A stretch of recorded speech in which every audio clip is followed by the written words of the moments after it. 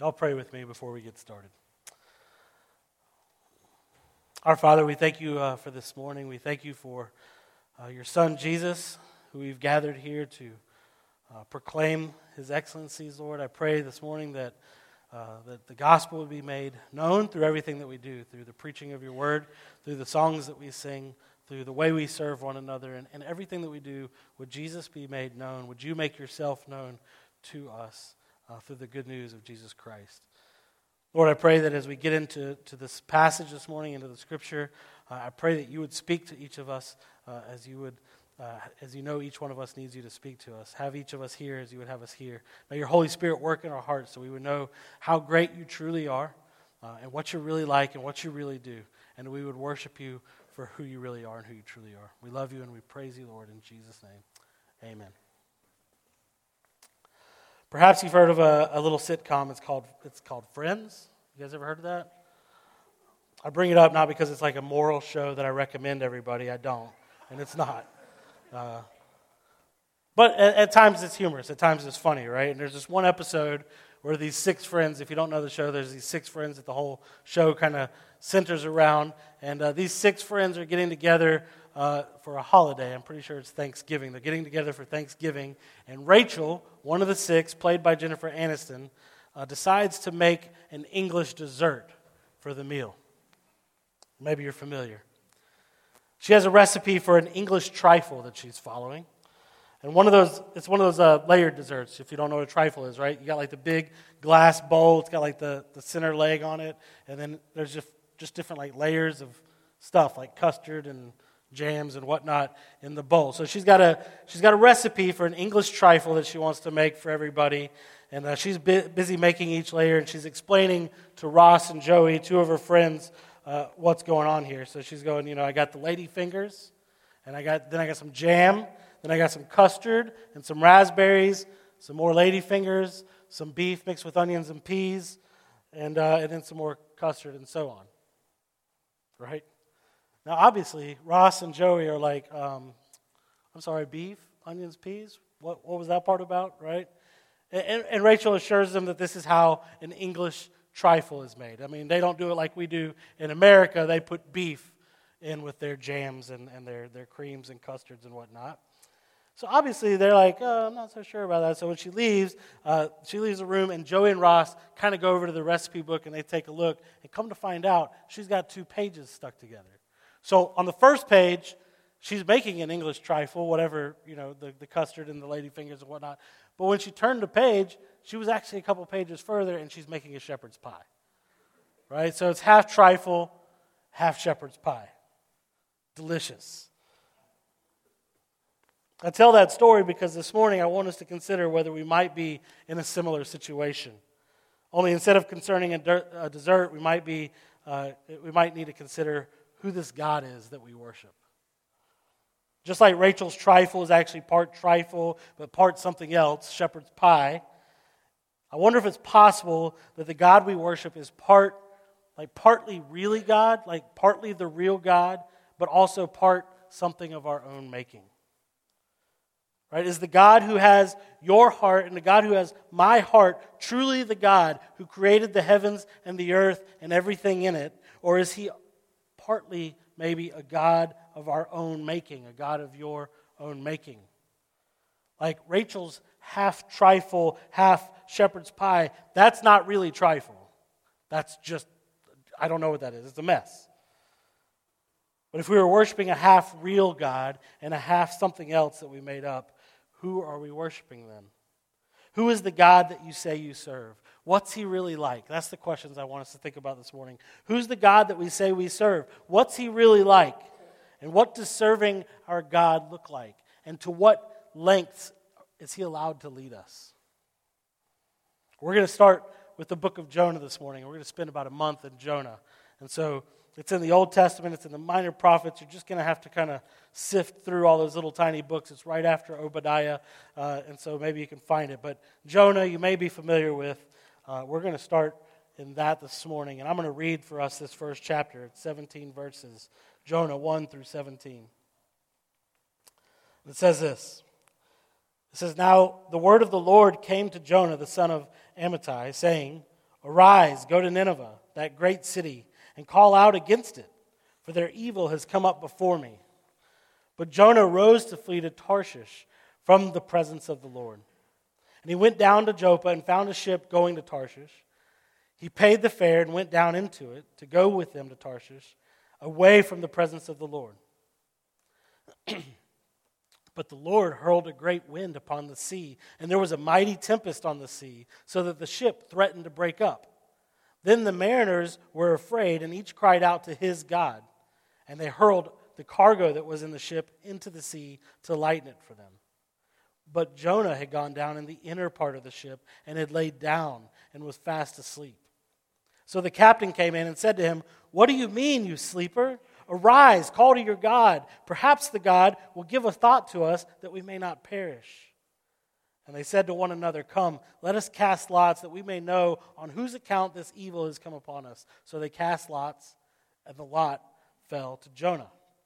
Then they said to him, "Tell us on whose account this evil has come upon us. And what is your occupation, and where do you come from? What is your country, and what people are you?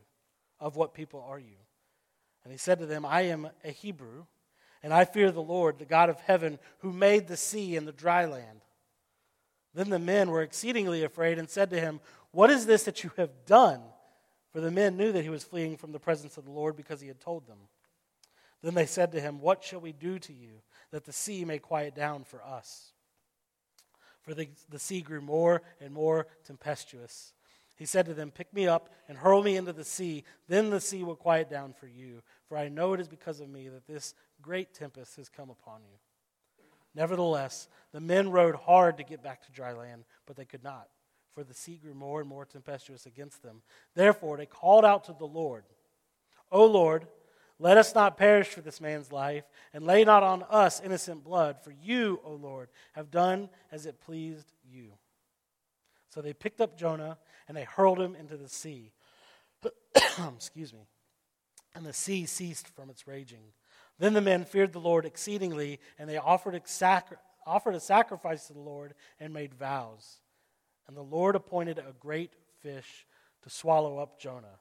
And Jonah was in the belly of the fish for 3 days and 3 nights. Now here's the main thing that I want us to understand this morning. God is ever present, and God is in control, and he can be trusted to always make himself known. Right?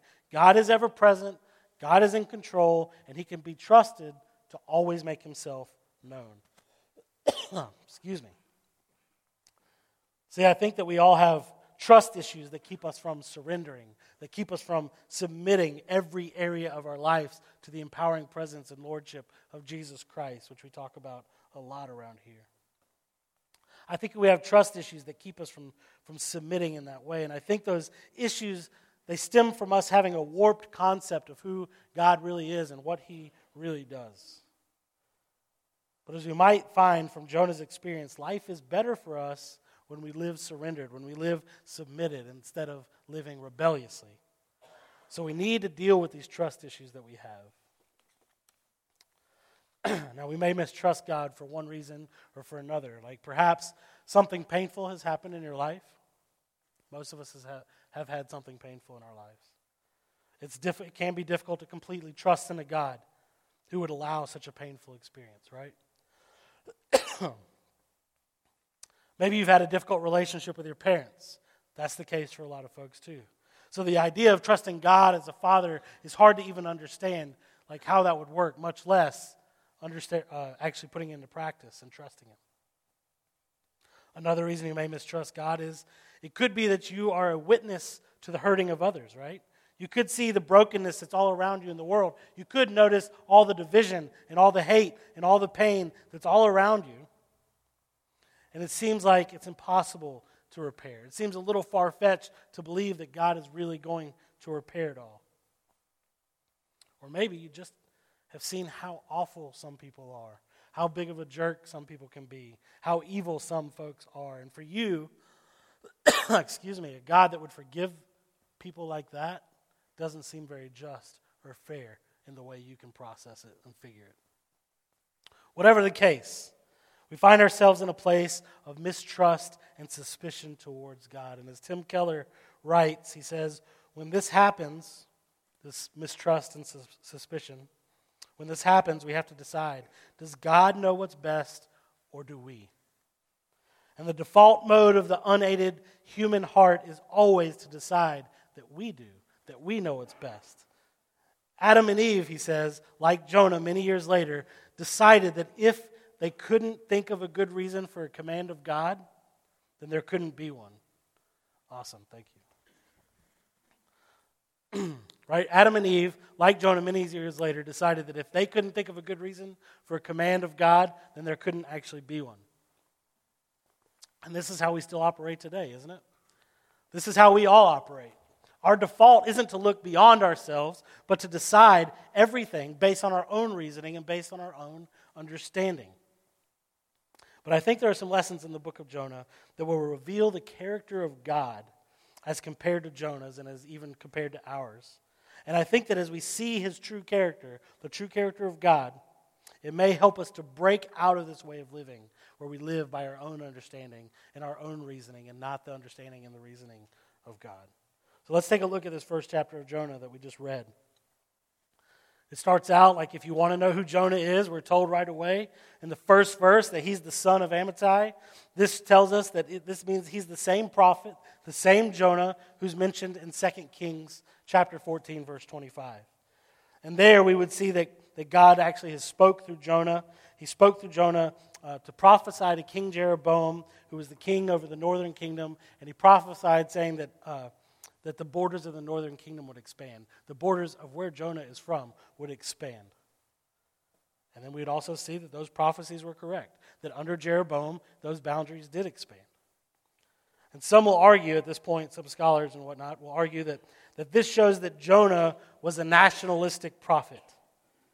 And I think there's probably plenty of evidence in the story of Jonah that this is true about him, that he's a bit nationalistic and maybe even a bit prejudiced. But in the case of that particular prophecy in 2 Kings, Jonah was speaking as God told him to speak. Right? He was the mouthpiece of God to Israel. That's who Jonah is. He's been a mouthpiece of God to Israel. He was obedient in that brief moment in 2 Kings as a prophet, and God did what he said he was going to do. But what actually begins revealing Jonah's nationalistic and even prejudiced tendencies is not how he responds to God's call to speak to his own people back in 2 Kings, but it's in how he responds to God's call to speak to those who are not his own people, the Ninevites, the Assyrians.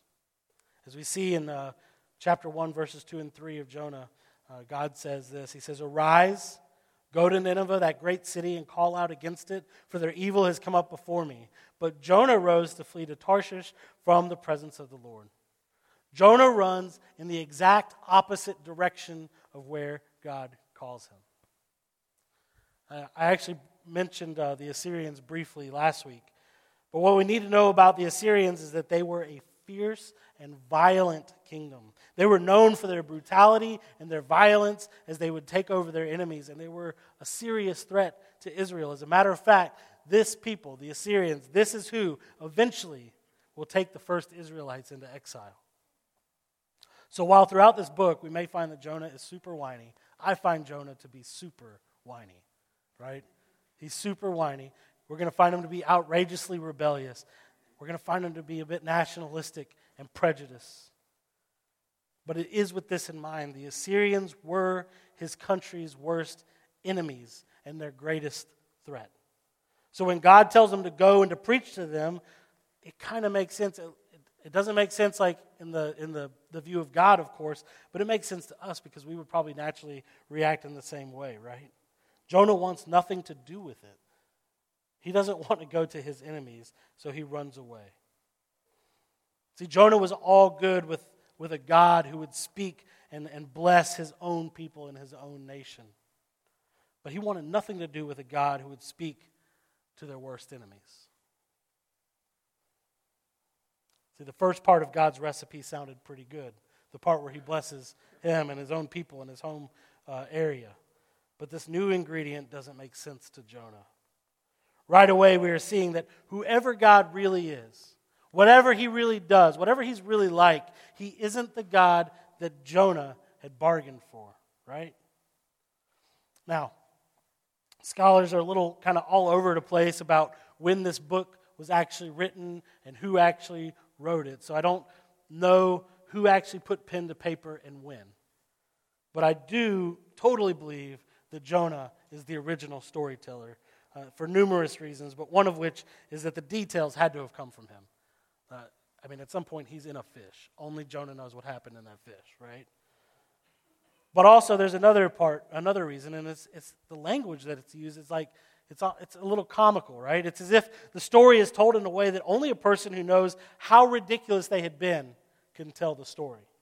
Like, I can identify with that because I've had my own stories of failure that are almost comical at this point. And you probably do too. And it seems like it's told in that manner. Like, for instance, the writer keeps saying that Jonah was seeking to flee the presence of the Lord.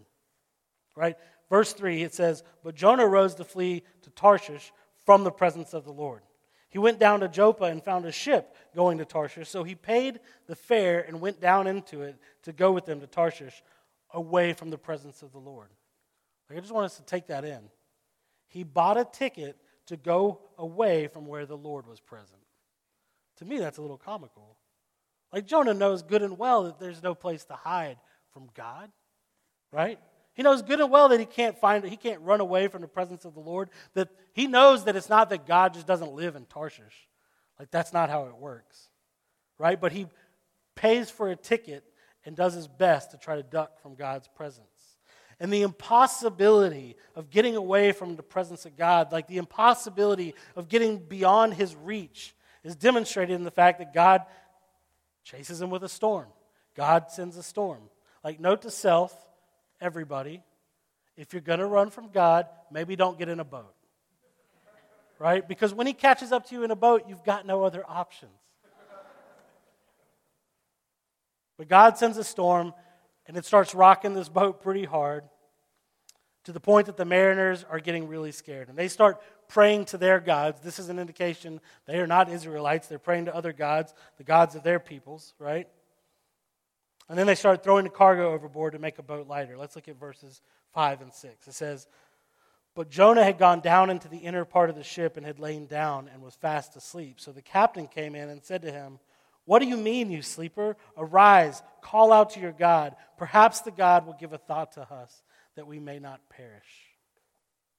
There's a couple things I want us to note here. The call of the captain echoes that of God in verse 2, right? The call of God in verse 2, he says, "Arise and go." And he tells Jonah to go to Nineveh and to preach. And we'll see later in the story, in a couple chapters, we're going to see later in the story that the real reason that Jonah didn't want to go to Nineveh is because he doesn't want to see God show mercy to his enemies. That's the real reason that he doesn't go. So Jonah flees. Now, in this storm, the captain barges in and says, "Arise," echoing what God said in verse 2. He says, "Arise, call out to your God. Perhaps the God will give thought to us that we may not perish." God had called Jonah to go to a foreign people who were not his own, who didn't know God, and be a mouthpiece for God. But Jonah, in his heart, didn't want those people spared. He didn't want God to have mercy on those people. And now, in this moment, he's here with God's words being spoken to him through the mouth of a foreigner. Right? Speaking to his very heart issue about sparing them. That God might spare them so they would not perish. The very thing he didn't want to see happen to foreigners, God puts on the lips of foreigners and says it back to him. But still, Jonah doesn't turn to God. There's not an indication that he prays at all, as the captain asks him to do. Instead, he gets up, he casts lots with the others, and Tim Keller also writes this. He says, "So Jonah fled, only to find himself talking about God to the exact sort of people he was fleeing." So what we find next is that these folks, who Jonah eventually comes clean with and tells them that he's running from his God, they act much more civilized, with much more grace than Jonah does. And they try their very best to row the boat ashore to save Jonah. They want to do anything besides throw Jonah overboard. But alas, they reach the end of their rope and they throw Jonah over, but not before praying to Jonah's God, which was something that Jonah had yet to do. Right? I mean, Jonah knows that God hasn't asked for human sacrifice here. Jonah, he knows this. God hasn't asked for human sacrifice. Like, who knows what could have happened if he would have even just heeded God's word that was coming through the foreign captain's mouth? What if Jonah had just prayed and repented and asked the men to take him back to land? Perhaps God would have calmed the seas. Perhaps God would have relented. This offering of himself isn't as much like a giving of himself for others. It's not, I don't think, as much of a substitutionary sacrifice as it is a death wish. Like, Jonah would rather die than go to Nineveh and see his enemies spared. And he's going to say that later in the book. He's going to say it later. That sentiment we'll hear later from Jonah. He would rather die than go to Nineveh and see his enemies spared. Let's look at verses 13 through 16. It says, "Nevertheless, the men rowed hard to get back to dry land, but they could not, for the sea grew more and more tempestuous against them.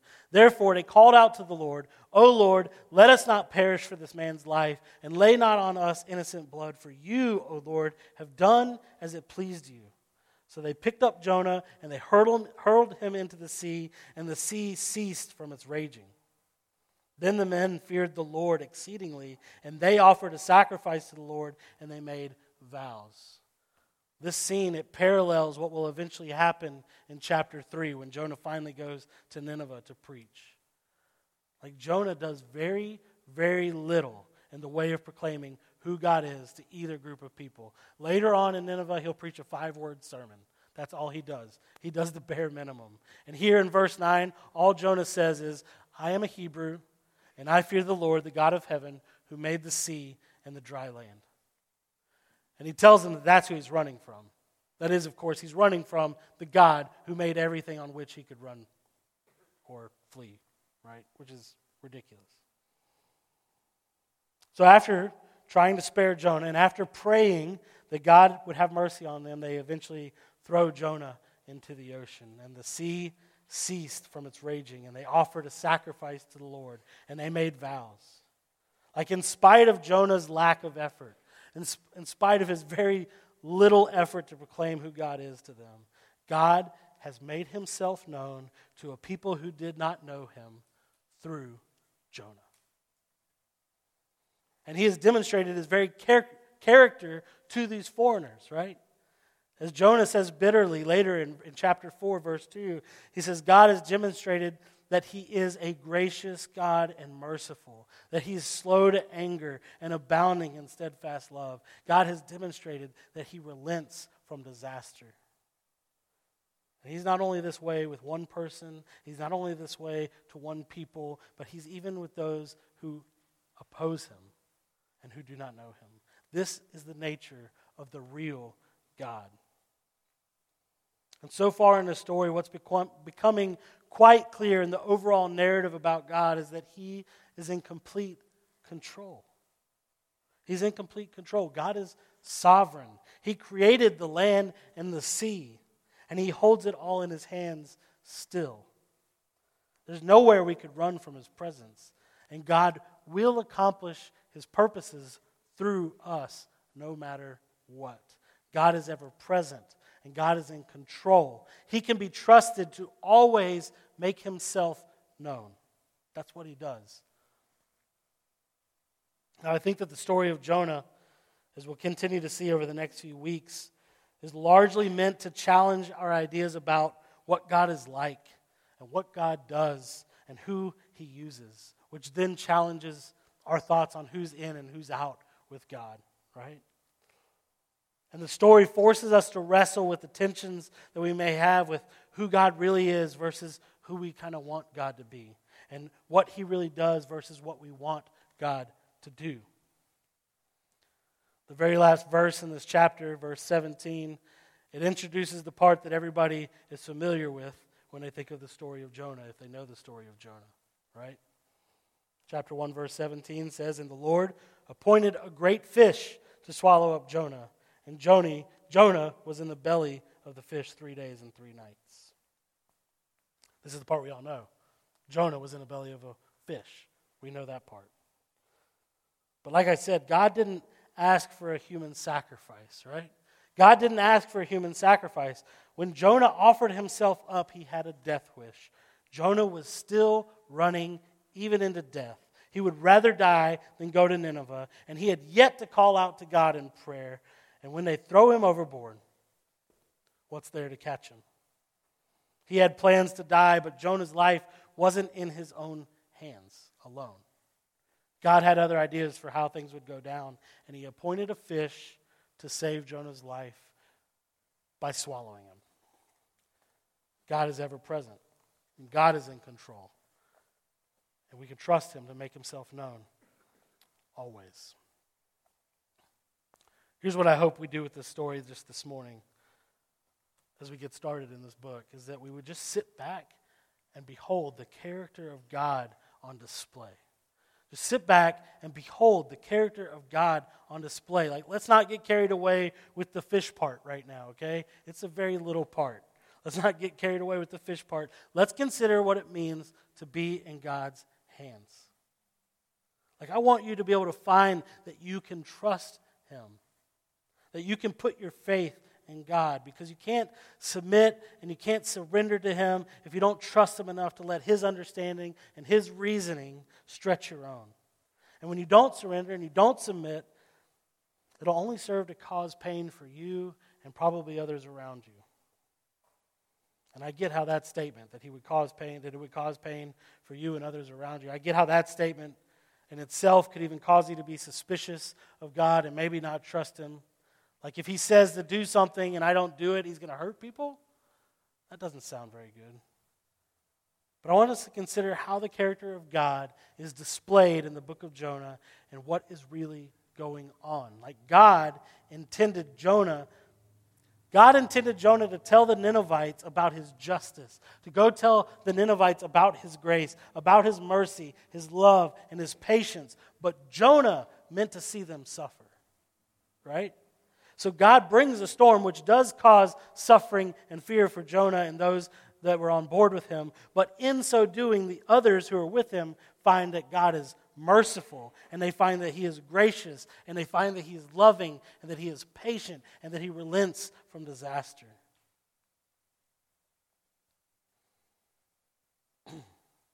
And it isn't just the Ninevites and the mariners aboard the boat who are with Jonah. It's not just them that God's pursuing with the reality of who he really is and what his character is really like. He's pursuing Jonah as well, right? He's coming after him. And it's not just punishment. It's not just pain because you didn't do what I told you to. He's pursuing him and he's coming after him. There's a fish waiting to catch the man with a death wish.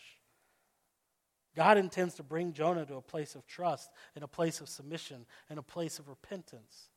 God is pursuing Jonah because he's what's best for Jonah. Not submitting to God is a sin, and it's bound to cause pain because we're outside of our created purposes when we don't follow the lead of our God. But it's not because God is untrustworthy or because he's bad or mean, right? As a matter of fact, we have this promise in Romans 8:28 that tells us that God is working all things together for the good of those who love him and are called according to his purposes. Nevertheless, God will do what he intends to do. He will make himself known in the world. He will do it through each one of us, whether we cooperate or not, right? It's through Pharaoh, the man who oppressed the Israelites, or the Hebrews in Egypt, right? It's to him that God says this in Exodus 9:16. For this purpose I've raised you up to show you my power, so that my name may be proclaimed in all the earth. You see, so whether we are for him or whether we are against him, God will accomplish his purposes through us. And his purpose is to make his name known in all the earth, to saturate the world with his glory. God is ever present and God is in control, and he can be trusted to always make himself truly known. That's what he does. Did you know that Jesus refers to this last verse in Jonah chapter 1. In Matthew chapter 12, 38 through 40, it says this. It says that the scribes and Pharisees answered him, that's Jesus, saying, "Teacher, we wish to see a sign from you."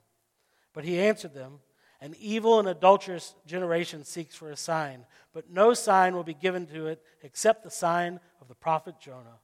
For just as Jonah was 3 days and 3 nights in the belly of a great fish, so will the Son of Man be 3 days and 3 nights in the heart of the earth." So what was Jesus getting at?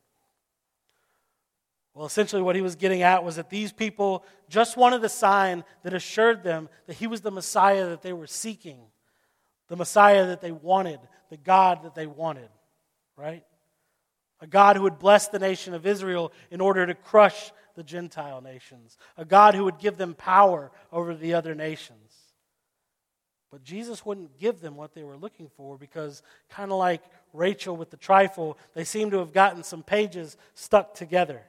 He isn't part real God and part something else. He isn't a God of anybody else's making. He isn't a pawn for their own nationalistic agendas. And he's not any of those things. He's the real God, the creator of the land and the seas and everything in it. And just as the character of God was on display for the mariners in this first chapter of Jonah, and is on display for the Ninevites through Jonah and his failures, the character of God is proven through Jesus' death and resurrection and ultimate victory. That's what Jesus is getting at.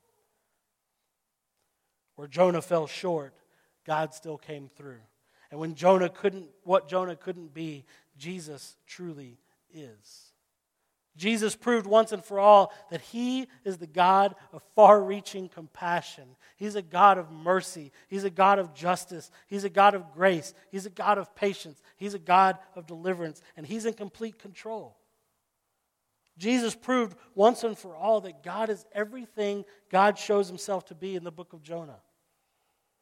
A God who would step into this world, and a God who would die, and a God that would spend 3 days in the belly of the earth in our place so that we could be delivered.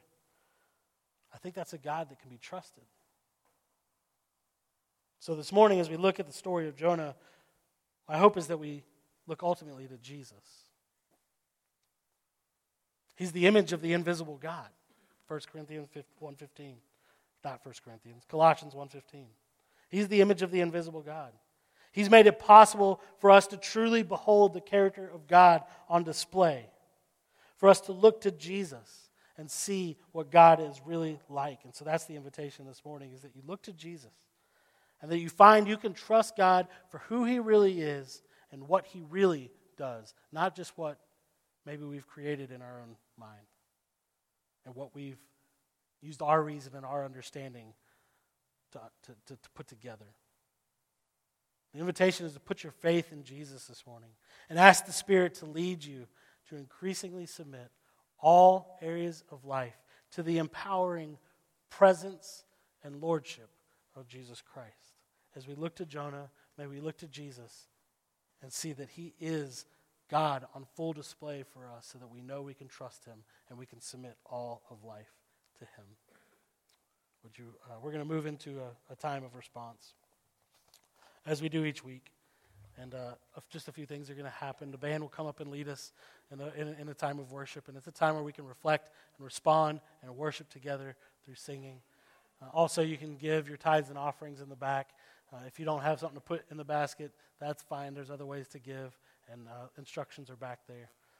And then also each week we take communion together. So you'll come down these side aisles, and you'll take the bread and you'll dip it in the wine or the juice, reminding us of the body and the blood of Jesus that was given and shed for us so that we could be delivered. And when we do this, we remember together, as we see one another do it and as we take and eat, we remember that Jesus is who he says he is, that once and for all he's proven who God really is, and that he's for us, not against us, and that he is faithful and just, and that he will make his name known in all the earth, and that he will reconcile all things to himself. His promises are good, right? So we remember who he is, and then we proclaim it to one another so that we would each remember. And so if you're a Christian, whether you're a member at Redemption Church or not, we invite you to come and take with us and proclaim the good news of Jesus Christ in this act of communion. If you're not a Christian, we ask that you not come, not because we want to single you out, but because we want you to hear what we're saying through this act. This is an invitation for you to come and to take God, to take Christ as well, and to follow him. You can know who he is. You can know that he's really for you. He's not against you. He came and he gave himself, his body and his blood for you while you were still against him. And he's for you, and your purpose is to make him known in all the earth, and you're invited into that. Would you pray with me?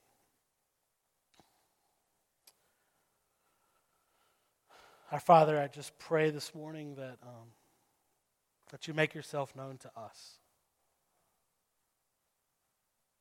That your Holy Spirit would open the eyes of our hearts so we would know the heights and the depths and the width and the breadth of your love for us. We would know what great lengths you've gone to prove to us who you are and what you're about, to prove to us who we are. That we were made in your image for the purpose of making you known, for the purpose of glorifying you in all the earth. And that if we want to be satisfied, if we want to find joy, that's where we will find it. Lord, let us know your great love for us and that you sent your Son to die for us, to make a way for us to be restored to a purpose we could never fulfill once we had turned away from you. Thank you for our deliverer. God, restore our minds to behold you as you really are. May we behold you as you really are, for what you are really like and what you really do. And would that expose the idols of our hearts? And would you show us how Jesus is better? We love you and we praise you in Jesus' name. Amen.